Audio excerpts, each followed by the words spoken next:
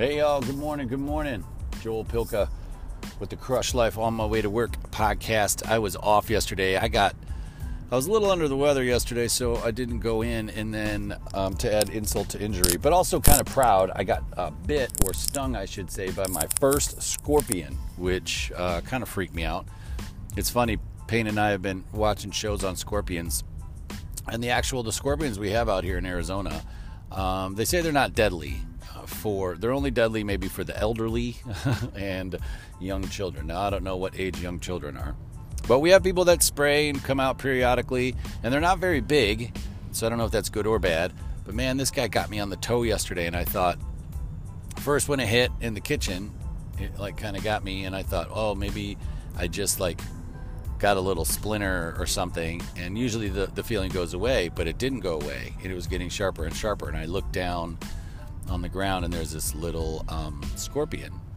And the worst part about it is they're kind of beige, brownish, they're kind of a light brown, and then the tile in our house is kind of wood porcelain tile, so it looks, they blend in. It's horrible. And so immediately I started texting people, my ED manager at work, my ER manager, and I was just like, hey, what do I do with this? And she's like, you'll be fine. But I started worrying because I text my mom, and my mom, God, if you're listening to this, Mom, you're the best. I love you. You text me every 2 hours making sure I'm okay. But it's because those things are foreign to us. We didn't, back in the Midwest, we didn't have those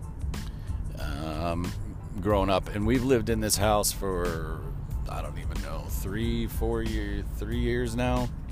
Going on 4 years, and maybe we've seen 4 of them. You see one a year maybe, and it's usually at the change of the seasons, when things are coming inside or going outside or whatever they are. But I have to admit, it hurt, and then my toe right now is still numb, and it's been 24 hours. Oh, it's getting better now. It's almost like it's when your arm falls asleep, it's half asleep now, and it's coming back up. So people in Arizona, if you're hearing this, you're yeah, no big deal. We get stung all the time. But I know I have a lot of people a lot of friends back in Chicagoland area that we don't have these. And so I was kind of worried in the beginning, and then I found out it's okay.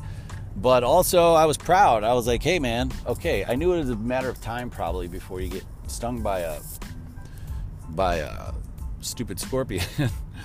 And I figured, if you live here long enough, it's kind of like a rite of passage. So, bam, I nailed it. And it wasn't that bad. Actually, I was a little scared because when you look up what they have, it's a neurotoxin, which right there scares you. You're like, oh my God, it's a neurotoxin. And on that stupid show I was watching with Payne, it was ranked in the top 10, venomous or whatever you want to call it, scorpions, which is kind of strange. But anyway. Man, I was recording a show right before this for today, and usually I do these shows in one take. It's just boom, I do it on my way in. Sometimes I ramble, sometimes I go off topic, sometimes I forget what I'm doing because I am trying to navigate traffic and I'm thinking about my day. So this actually keeps me present, but I got a phone call right in the middle of it, which has only happened twice. Usually I have it on Do Not Disturb, but Jenny called. And I don't know, it kind of pissed me off. Well, I had 10 minutes on the damn one before, and I'll tell you, now I'm only at about 4, so I'm probably going to wrap this one short. But earlier I was talking about, and I'm going to just tie this in there because I thought it was a good point, but it's about being in a relationship and then growing, maybe you're growing, maybe the other person's growing, maybe you're growing together, or maybe nobody is, but talking about that, because at one point, you love this person, and do you change? Are you upset that someone's not changing or that they are changing? If you're in a relationship where somebody's growing, the other person's not, or you're growing different directions, but you got to stop and think, why you got into this and what you want. Because the expectation of wanting somebody to change, if they never wanted kids and then they told you that, and then you end up asking for children and they don't want any, and then you're disappointed. Well, it's they told you 10 years ago they didn't want kids. Why did you think anything was going to change? And Jenny and I have been lucky enough to really grow together, and so that's been great. Or, kind of be within the same time frame. Somebody's looking to do something and the other person kind of jumps on board, or they're at least supportive. And I think that's what it is. I think being in a family and a relationship, you really got to manage your priorities. I mean, I think your priority number one needs to be yourself, truthfully, because they say, pour your cup. How can you pour into others' cup if you have an empty cup? Like, fill yours first, that whole thing. And I do think that's true. Like, you have to do the things that feed your soul. It'll make you a better person. It'll make you a better family member.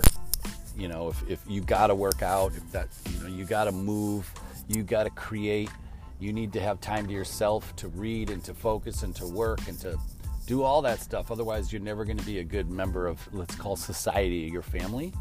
It's never going to work as well as you want it to. And trust me, if you're getting in that creative time, at least for me, and you're getting in that workout time, you're going to come back to the team, to the relationship, to everybody feeling great and being better than you were before. And sometimes I think people will neglect like the marriage relationship and put the family first, which I get for sure, but you still are first individuals and then a couple, and don't neglect like those vacations. As much sometimes as you look at funds maybe and you think, do we need to spend $2,000 or $5,000 on a vacation right now, or do we even have it? But it's an investment, just like all those other classes and certifications and degrees that we get. Having, time with your significant other is huge, especially as life gets even harder. We've neglected some of our vacations. Now, granted, we've been on some small ones and we connect well, and we seem to, really try to help each other with our goals and all that stuff.